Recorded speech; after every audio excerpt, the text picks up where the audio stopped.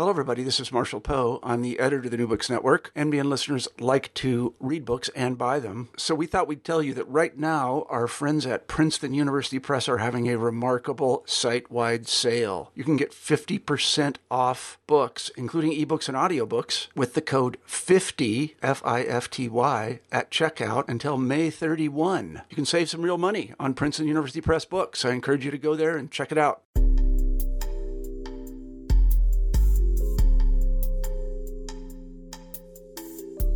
Welcome back to New Books in Gender Studies. I am the co-host of the channel, Lillian Barger. Today I'm speaking with award-winning author Jacqueline Jones, the Ellen C. Temple Chair in Women's History at the University of Texas.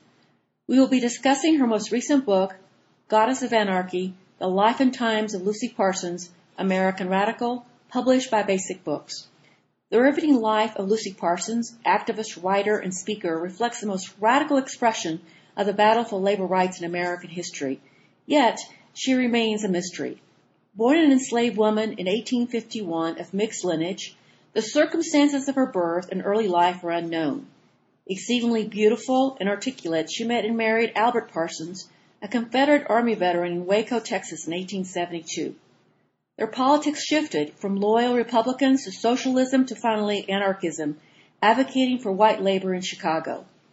As a dynamic and radical duo engaged in extensive writing, charismatic speaking, and alliances across multiple labor organizations, they became symbols of unrelenting agitation against industrial capitalism. Their calls for armed resistance and involvement with the Haymarket riot and trial led to the execution of Albert, leaving Lucy Parsons to carry their mutual legacy alone. Jones has brought to life an enigmatic figure whose compelling presence left a mark on the history of the radical movement for labor rights. This is my conversation with Jacqueline Jones. Let me introduce you to Jacqueline Jones. Hello, Jacqueline. Hello.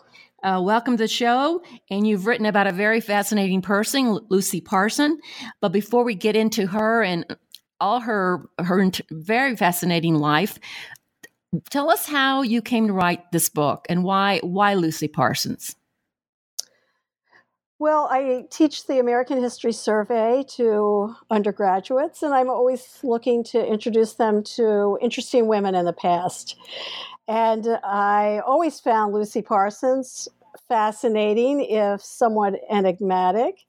And I decided that it was time to revisit her. Her first and only biography was written in 1976 by Carolyn Ashbaugh.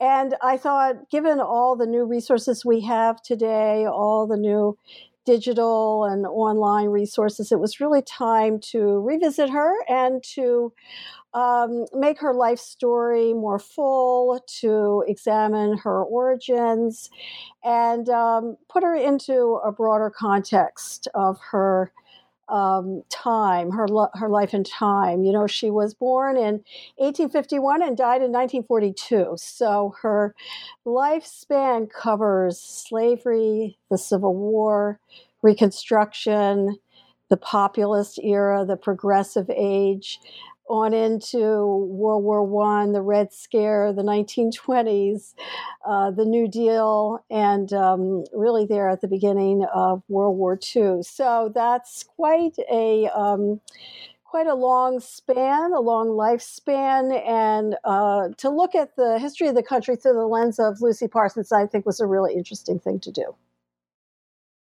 Well, tell us first about where she came from, where she was born, her parents.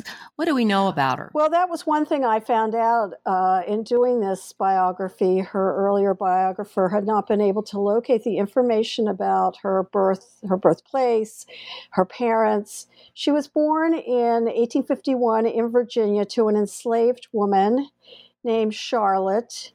They were the slaves of a white man, T.J. Taliaferro.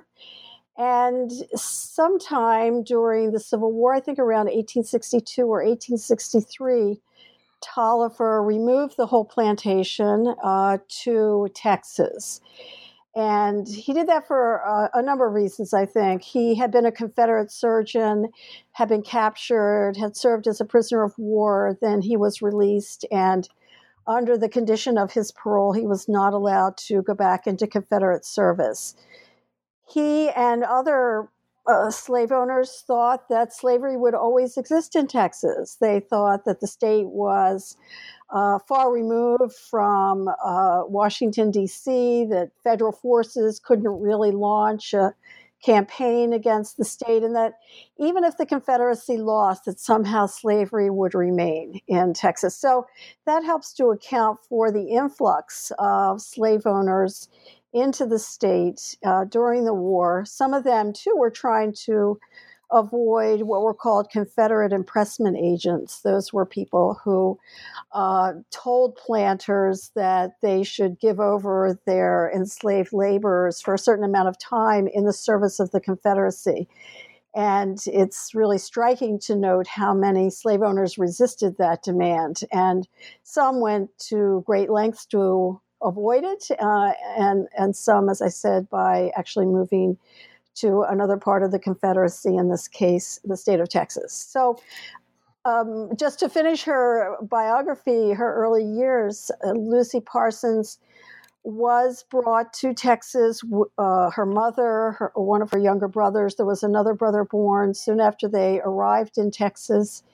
And right after the Civil War, the family moved to Waco in McLennan County, which is a small town, but at the time it was seen as a refuge for enslaved people, formerly enslaved people who were fleeing the violence of the countryside. So by 1865, Lucy Parsons, actually her name was Lucia Carter at that point. That made it difficult to find her, but she and her mother and two younger brothers were living in Waco by that time. Now, what kind of place was Waco? Because that first chapter where you talk about Waco was a lot going on there politically. Yes, well, it was what I call a wide open town. It was a crossroads in central Texas. The Chisholm Trail ran through it, so lots of stock owners were bringing their cattle up through Texas on the way to Kansas City and other places.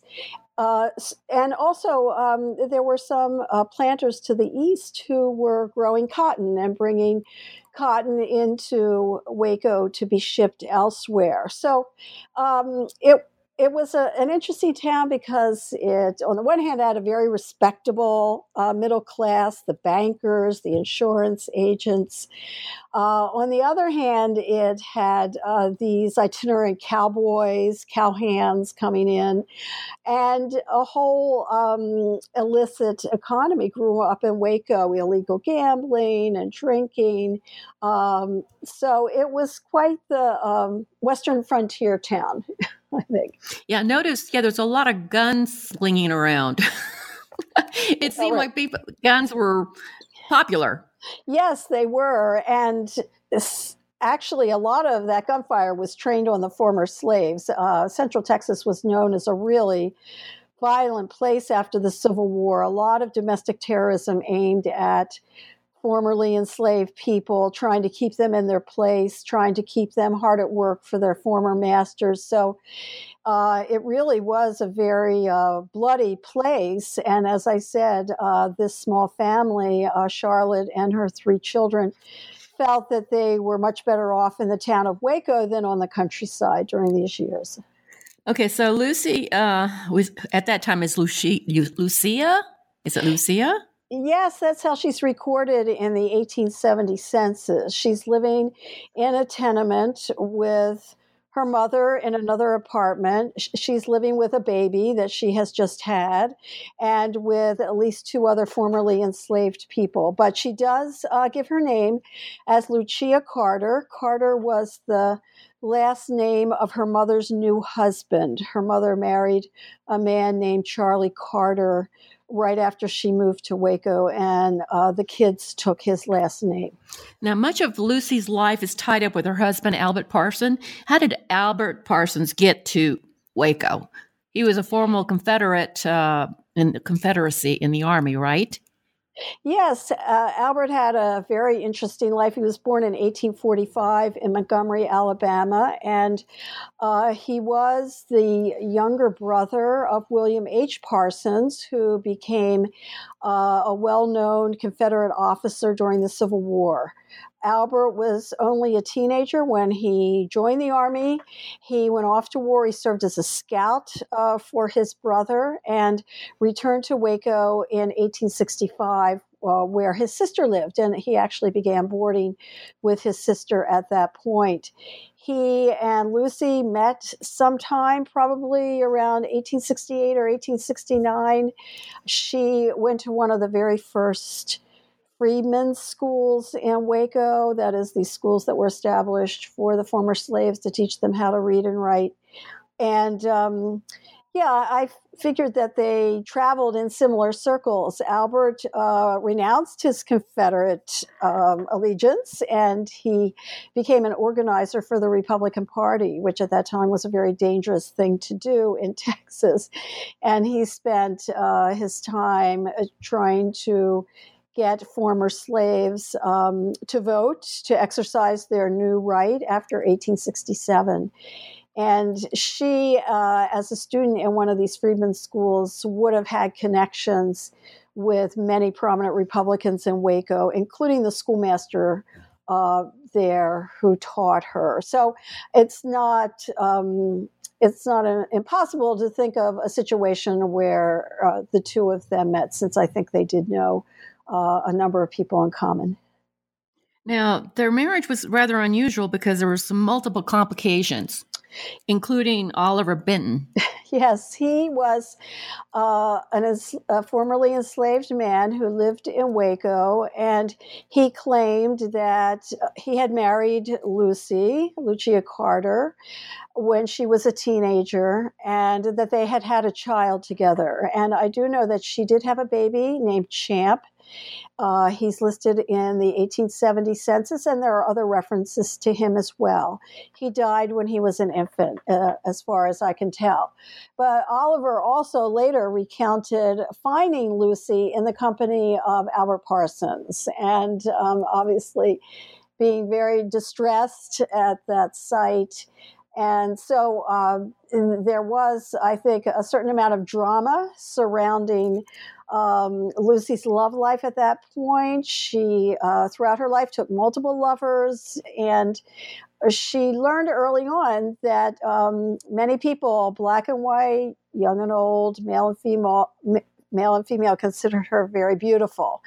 And I think she used that to her advantage at times. Yeah, because the picture of her on the cover of your book, she was beautiful, and she was of mixed race. And how did that go over with Albert Parsons marrying he's a white man marrying this mixed race woman? How was that viewed in Waco? Well, not favorably, I must say. Certainly, it was not so unusual for men and women of different races to have relationships, but getting married was quite a different thing. And I found out that Albert was very savvy. The Republicans controlled Texas politics for just, a little over a year there, around 1872, 1873. And while they did have control of state politics, they looked upon interracial marriage more favorably than the Democrats did. So Albert and Lucy actually got married in September of 1872. Their marriage was formalized. It was legal. It was performed, I think, probably by the mayor of Waco, who was a Republican and a friend of Albert's at the time. But by 1873, when the Democrats came back in power, the chance for interracial couples to marry really receded. And that's when we find the two of them really fleeing to Chicago because they realize they don't have much of a future in Texas at that point. Now, Albert was really involved in Republican politics in Texas. And what were his motivations? It seemed like they weren't necessarily just purely that he wanted to help Black people, register to vote and vote. He seemed to have some designs. Do we know? We don't know, and we can only speculate. He undertook a very dangerous mission, which was to organize Black voters in Central Texas in the mid and late 1860s. And this, as I said, was a very violent time. White men who aligned themselves with Black voters were targets for other white men, for former Confederates. So it took a lot of guts, but I did discover that Albert believed himself to have really tremendous oratorical powers. He was a great speaker, and he loved to get up on a bale of cotton or the back of a wagon and speechify for hours on end. He felt he had influence over people when he did this, and he became outspoken in his support for Black civil rights during this period again, which took a lot of nerve. It took a lot of courage. What casts some doubt on his principles, I think, is the fact that when the couple moved to Chicago in 1873, both of them really abandoned any interest in African American civil rights, in the plight of impoverished African Americans in Chicago. Albert and Lucy turned their attention to the white laboring classes, the immigrants, and really had absolutely no sympathy, from what I can tell, toward Black people. So that makes me think that Albert was a very ambitious person. He saw a political career for himself sometime in the future. He felt that his speaking abilities were the key to that future. And he did go on to be very prominent in Chicago, first as a socialist and then as an anarchist, using those rhetorical abilities. When Lucy and Albert moved to Chicago, he abandons Republican politics for socialism. Oh, they do together, and and this is when you begin to see how much actually it seems like they were, came out of the same mold. They were very similar in terms of their rhetoric and what that they both could speak. They both were really ideologues in a certain way, but I'm not sure if they were ideologues or whether they were just political performers. They were highly. Well, they did believe in putting on a good political performance. I do think, one key here is the fact that the Parsons really settled among German immigrants in Chicago. They, I think, made connections in Texas. German Americans were a key part of the Republican constituency in Texas during the Civil War era. I think Albert learned to speak German in Texas, and he probably had a connection that helped him to find this new home in Chicago in a German immigrant neighborhood. And Germans were radical during this period. Socialists had come from their native country. They were persecuted there, have moved to the United States, and were trying to implement their ideas in this country. Those ideas were very much focused on the urban laboring classes. And it is true, I think, that Lucy and Albert were soulmates in, if we can use that word, that they were very much in sync when it came to believing that the laboring classes were exploited, that technology was making inroads into the workplace, and that many people were losing their jobs, and soon the capitalist system would collapse under its own weight. I could see the outlines, certainly, of their broad vision. And as well, both of them believed that trade unions were really the key to a just society, that people should join voluntarily in these unions according to their skills, and that these would be cooperative groups. They would not depend on wages or any kind of competition, but that these new groups would replace the capitalist society that had been destroyed by a revolution. Now, they went to Chicago. What year was that? I think it was in the winter of 1873. 1872. Okay. Can you describe what's going on in Chicago in 1872, what that city's like? Because there's a lot going on.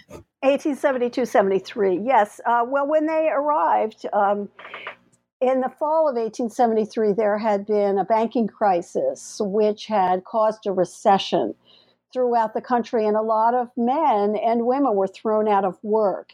So when the Parsons arrived in Chicago, they were greeted by tremendous demonstrations of hungry and jobless men.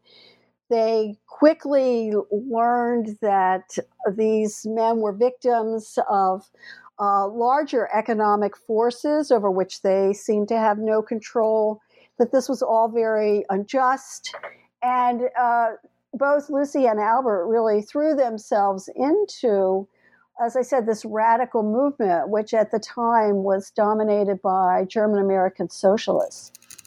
Now, there was a lot of friction between labor, which was a huge immigrant population. I think you were talking something like 50% of Chicago is immigrants. Yeah. Yes, a large percentage, certainly. Okay, and so you've got this tension between them and the business leaders. How did Lucy characterize her background? She began to give a story about who she was in Chicago. Well, I first have to say that she studied on her own. She read voraciously. Remember, she had maybe 2 or 3 years at the most of formal schooling. She was quite brilliant in the way she was able to become a very compelling writer on her own. But she did not really introduce herself to a larger public until after Albert was incarcerated. So I should back up just a moment and say that by 1884, both Lucy and Albert had decided that the socialist movement was too moderate, too conservative. They wanted to turn their backs on electoral politics. They thought that was a corrupt system. They embraced anarchism and really cut their ties with many of their old socialist friends in the process. Albert started a new paper called The Alarm. Lucy wrote for that. But Albert was caught up in the Haymarket affair. That was a demonstration that anarchists organized in the evening of May 4th, 1886. And the rally was to protest the shooting by Chicago police of workers a couple nights before who had been on strike. In the course of this rally at Haymarket, several anarchists gave speeches, including Albert, but he had left the square. By the time police entered the square, shots were fired. 7 policemen were killed, at least 4 other people were killed, and countless others wounded. This was the famous Haymarket affair, where the identity of the bomb thrower, the person who caused all the shooting to begin with, the identity of the bomb thrower has never been revealed. We're not sure who that is. We do know that these policemen, in reacting to the bomb thrower, began to shoot wildly, which I think accounts for several, if not all, of the deaths. But in any case, the authorities already had Albert Parsons in their crosshairs. He was by this time a very well-known speaker and agitator. And they arrested him and several other comrades, almost all of them German-born, and accused them of conspiring to murder police in Haymarket Square that night. There was a huge trial. It was patently unfair. The judge was biased. The jury was biased to begin with. And 7 men were eventually convicted of conspiracy, Albert among them. Well, right after the conviction, Lucy launched a national speaking tour. And she did that in order to raise money for the defense, for her husband and his comrades who were in the county jail and awaiting execution. That was their sentence, although 2 of them were later given jail sentences, and one committed suicide in jail, leaving four who were executed in November of 1887. But when Lucy began her national speaking tour, she introduced herself to a larger public by claiming that she was born of Hispanic and Native American parents. In other words, she concocted a new identity for herself in order to deflect attention from what some considered her appearance, which to some people she looked black, but to many people she was of indeterminate origin. So I think she wanted to gain credibility with the white laboring classes, and she felt she could do it by taking on this new identity. Now, let's back up a little bit. When they go to Chicago, there's in the late 19th century, there's a lot of labor organizations and movements coming and going, and all kinds of coalitions and alliances and battles and competition for this working class. How did they fit in among all those organizations?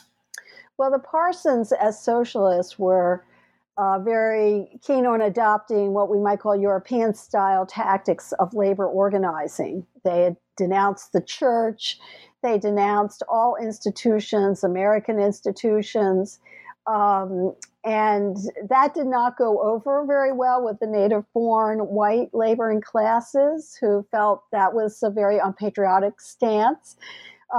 This is a period when workers are very much divided by religion, by gender, by race, and so it was a very contentious atmosphere. The great labor strike, the great railroad strike of the summer of 1877 seemed to bring people together, because that was a pretty much a general strike in Chicago during a week in July. And the authorities reacted with such force. Federal troops were called in, the Illinois National Guard, private security forces, the local police. The sheer firepower brought to bear on striking workers who were armed really with nothing more than bricks or baseball bats is quite striking. And out of that particular strike and the conflicts that week grew a narrative that the Parsons and the socialists embraced, which was that the authorities were well armed and were willing to use the firepower at their disposal to break up even peaceful meetings. So it was incumbent on the laboring classes to arm themselves, to protect themselves. And soon, in the late 1870s, early 1880s, Albert and others are really using the language of force. In other words, workers must arm themselves. They must be prepared to do battle with authorities. When Albert becomes an anarchist, he and Lucy together both talk about the use of dynamite, that dynamite is a great leveling force here. It's available to ordinary people. It's going to help them counter the cannon and the Gatling guns used by the authorities. So there is a lot of talk about force, violence. Certainly, the authorities are saying that what the workers need is a good rifle diet. That was the president of the Pennsylvania Railroad who said workers needed a rifle diet.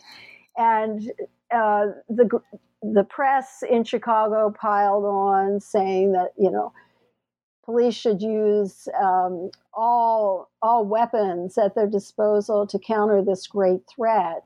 The irony, of course, is that by the mid-1880s, the anarchists are really just a handful of men and women in Chicago. Their numbers are very small, but their voice is very loud because of papers like Albert's Alarm, and because they're really eager to speechify and to organize and to provoke. And what's interesting about Albert is that he does talk in his speeches about, they both talk about armed insurrection or armed, conflict, but then he denies that he was advocating violence when he's being judged for the Haymarket incident. He denies it. So it's like, that was just rhetoric. Someone like, I really didn't mean it. But he said it so much that it was kind of hard to believe he didn't mean it. It is hard to figure out. I mean, if you go back and look at the alarm, certainly there are articles about the use of dynamite. There are exhortations for workers to learn how to use explosives. Lucy Parsons is very famous for an essay she wrote in the fall of 1884. It was published in the first issue of The Alarm. It was called Two Tramps. And at the very end, in italics, she tells her readers, learn the use of explosives. So they do adopt, it's a very radical posture. Johann Most, who was a German anarchist, promoted this idea that of really an aggressive kind of violence, assassination, arson, murder, all these things were justified. And what I think happened was that Albert and his comrades got caught up in this rhetoric, and they went out of their way even to impress upon the police and the editors of Chicago papers that somehow they were more powerful than they actually were. So I found instances of Albert, for instance, bragging to men he knew to be undercover police about owning explosives and looking forward to using them against the capitalists someday. And of course, these undercover police would go back and tell their superiors, who then reported it to the newspapers. And Chicago in the mid-1880s was, in a state of anxiety, tremendous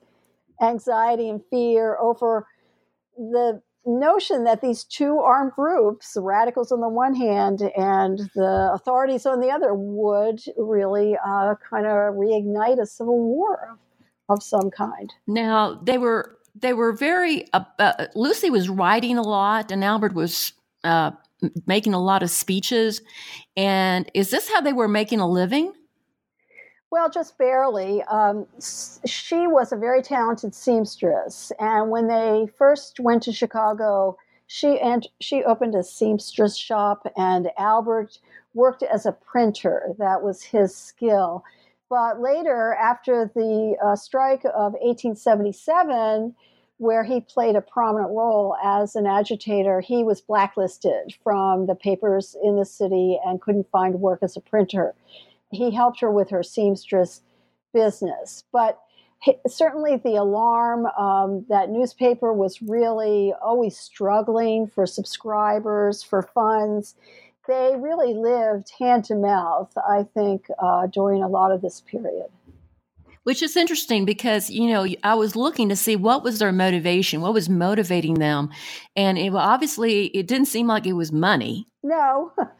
It wasn't like they were trying to make money and it wasn't. So, and it's like, but ideologically there were so many problems with what they were saying that I was trying to figure out that's why I concluded after reading your book that they were political performers, and she would have done wonderfully in the theater if she, lived in a different place at a different time. She would have been an actress. Well, absolutely.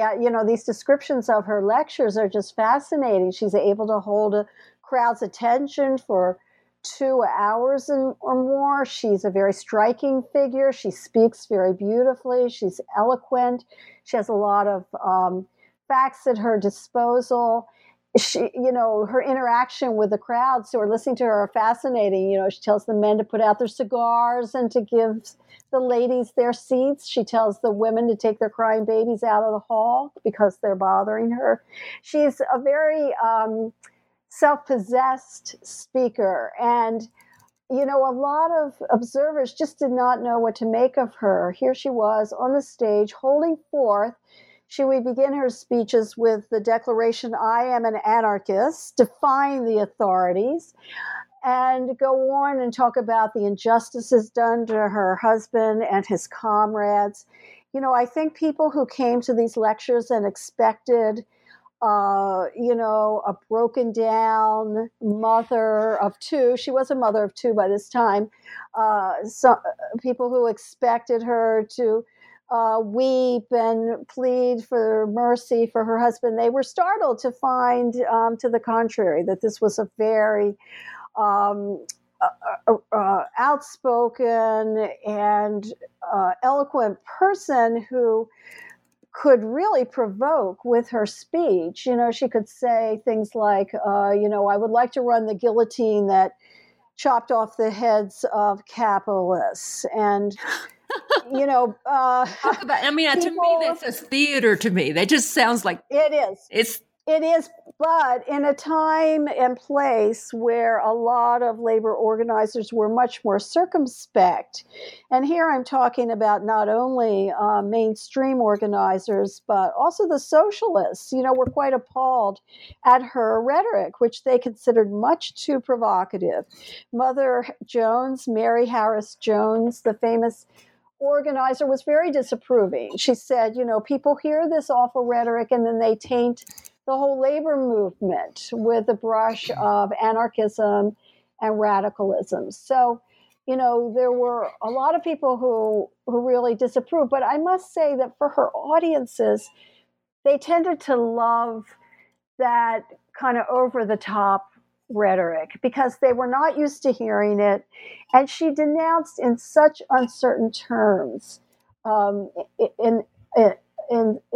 she denounced in such certain terms the exploiters of labor. She decried the growing inequality between the rich and poor. She called attention to women seamstresses and child workers. She really tugged at the heartstrings of her listeners, who reacted accordingly. They loved her, and in fact, there are great descriptions of her in the 1880s interrupting a kind of staid labor meeting by striding down to the front of the hall, and the workers standing and applauding. We want to hear what Lucy Parsons has to say, because she does throw this whole kind of respectability away, and she really embraces very raw rhetoric, which again for the time was unusual for many people in the labor movement, especially for a woman, I think. The other thing that was really interesting to me was how they kind of played with the press, the police. They kind of played with these groups, like the press that was trying to always coming to their meetings and looking for sensational stories and sensational lines, and they were ready to give it to them. Yes, and they actually did, I think, have a very symbiotic relationship with the Chicago press. Both of them loved to be interviewed by reporters. Their door was always open. Some of the most fascinating material are the accounts of these interviews from reporters who are struck, on the one hand, by this very violent rhetoric, and on the other hand, by what seems to be a very comfortable domestic life, going to the apartment, seeing the kids there. Lulu was born in 1881 and Albert Jr. in 1879. Both of them came to very unhappy ends, I must say. But for a while there, the family seemed to be enjoying a certain kind of even bourgeois domesticity and comfort. That was, I think, partly because Lucy still was able to make some money through her seamstress business. And she, of course, always looked very beautiful. She always dressed in the very latest fashions herself. I thought that was interesting too, that they had kind of the bourgeois kind of life otherwise, and let me talk about the children. They traveled a lot. They did speaking tours. What happened to the children while their parents were very busy, either speaking in Chicago, writing, going off to different locations to further their cause.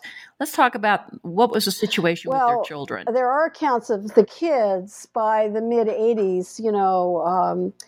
Albert Jr. is about 6 and Lulu's about 4, of them being taken by their parents to late night meetings of anarchists. There are descriptions of them going on Sunday afternoon picnics when the anarchists held forth on the shores of Lake Michigan. And then, as you say, Albert was gone a lot, speaking around the Midwest especially. And after he was executed, Lucy spent a great deal of time on the road as well. She even went to London in the fall of 1888, where she was greeted warmly by the socialists in that city. And as far as I can see, when the parents were out of town, the kids were taken care of by members of the community, comrades, no doubt. There is some suggestion that they were in very good homes, loving homes. Unfortunately, Lulu died in 1888, I think from complications from scarlet fever. But her mother had been on the road a great deal before her death. The story with Albert Jr. is really unbelievable, I think. By 1899, Lucy Parsons was really railing against American imperialism abroad, and she very much objected to the American war with Spain in Cuba and the Philippines. In fact, in the summer of 1899, she was standing on Chicago street corners just announcing this whole adventurism, on the part of the United States. Well, one day that summer, her son, who by this time was 21, he had graduated from high school. I think he was working as a clerk. He was, by all accounts, an upstanding young man. His mother had wanted him to carry on in his father's footsteps. She wanted him to bear the torch of anarchism after his father's death, and he certainly had other ideas. Anyway, he came home and he told his mother he was joining the army and he was going to ship off to the Philippines to fight with U.S. forces there. And she became enraged. She took him to a local judge, a judge of what was called the Asylum Court in Chicago. The judge, at Lucy Parsons' urgings, declared Albert Jr. to be insane and remanded him to an insane asylum north of Chicago, where he died 20 years later. And it's, I just can't explain the gratuitous cruelty at work here. I know his mother did not want to be embarrassed. She didn't want to be humiliated publicly by her son joining the army after all she had said against it. But still, to have him committed, and as far as I can tell, she never visited him there. He suffered terribly. He died of tuberculosis, I think in 1919. And it's just a very sad story, and I really am at a loss to fully explain it. Well, after Albert was executed, Lucy's life changed dramatically. And at first, it seemed like she was coming into her own. She was carrying the torch, but it seemed as time went on, things were changing in Chicago. The labor movement, just the whole industrial capitalism, everything's changing. And she begins to seem a little pitiful and sort of grasping for attention, trying to hold on to the dream when everybody else has gone on.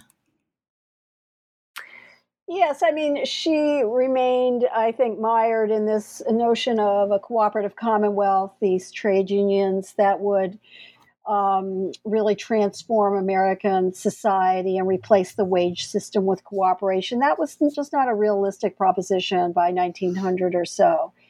And yet she really held on to these beliefs. She didn't seem to keep track of some of the major changes in Chicago at the time, the beginning of a consumer culture, commercialized leisure, these kinds of things that were attracting the attention of the laboring classes. She did not write about these developments. I'm not sure that she understood them. She was by the teens and the 20s, I think regarded as something of a cultural artifact. I describe tours organized among Northwestern University students who would tour the city and look at some of the radical haunts of Chicago, and in the course of the day meet with Lucy Parsons, who by that time was in her 70s.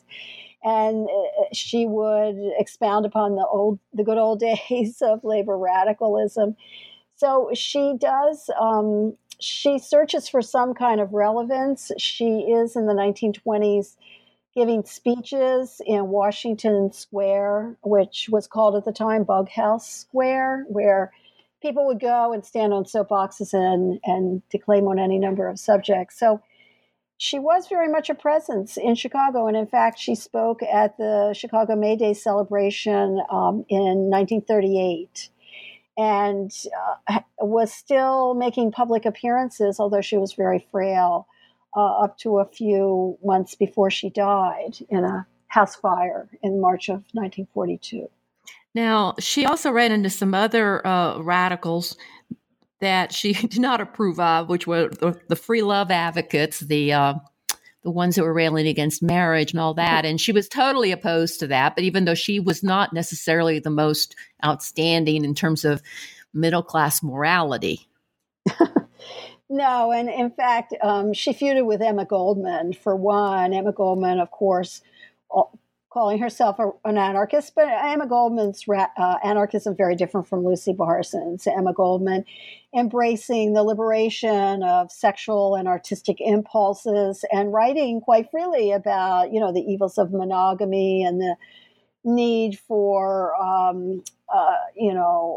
men and women to take multiple lovers. Well, the irony was that Lucy Parsons retreated into kind of prim Victorian womanhood stance and wrote that this was outrageous, that the family was the key to any revolutionary society. How could these anarchists defile the movement by advocating such outrageous things? And at one point, Emma Goldman said, well, Lucy Parsons, of all people, should not be lecturing anybody about monogamy and its virtues. And that was because she herself had a series of lovers by that time. And again, was presenting a very different persona to the public. Why was she dubbed a goddess of anarchy? Who did? Somebody wrote that somewhere. Yes, and people have asked me about that because anarchists famously say, no gods, no masters. And so how could there be a goddess of anarchy? It doesn't make any sense. Well, a couple of things. One is it was the Chicago Citizens Association, which was a group of businessmen who called her the goddess of anarchy, kind of sarcastically. But I think, in fact, she would have liked this title because the word goddess suggests, physical beauty, also power, influence over men and women. So I don't think that Lucy Parsons would object to the title Goddess of Anarchy. Well, she was a fascinating person. I was wondering, the other thing that hit me besides a political performer was the idea. I know you don't use those words and you don't really do a lot of trying to figure out what's motivating her, but her and Albert both seem to be individualists to the core. Yeah.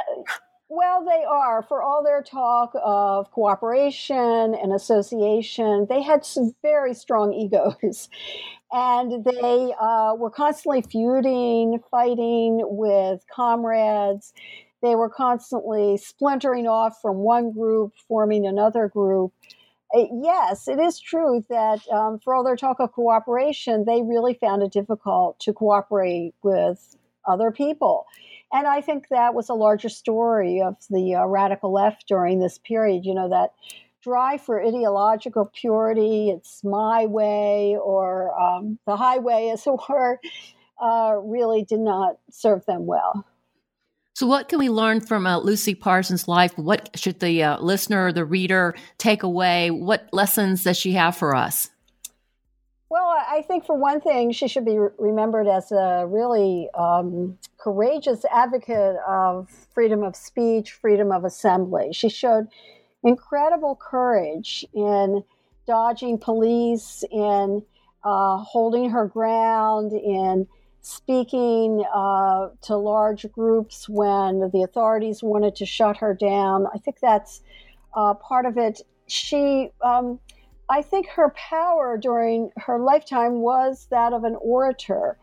And unfortunately, we have no recordings of her speeches. We can't hear her. And I think that's one of the reasons why people have forgotten about her. Also, because she was so eager to hide her origins. You know, Emma Goldman wrote a long autobiography called Living My Life. So we know a lot about Emma Goldman from her birth on. Lucy Parsons never wrote about herself, and she wrote a lot about her husband, and she spoke a lot about the growing inequality in America. But she said at one point, no one really cares who I am, they only care about my message. But I think she was wrong about that. I think we very much care about who she was and where she came from. Well, thank you, Jacqueline. Thank you. It's been a pleasure, Lily, and thank you so much. Thank you to our listeners for tuning in to another edition of New Books in Gender Studies. This is your host, Lillian Barger.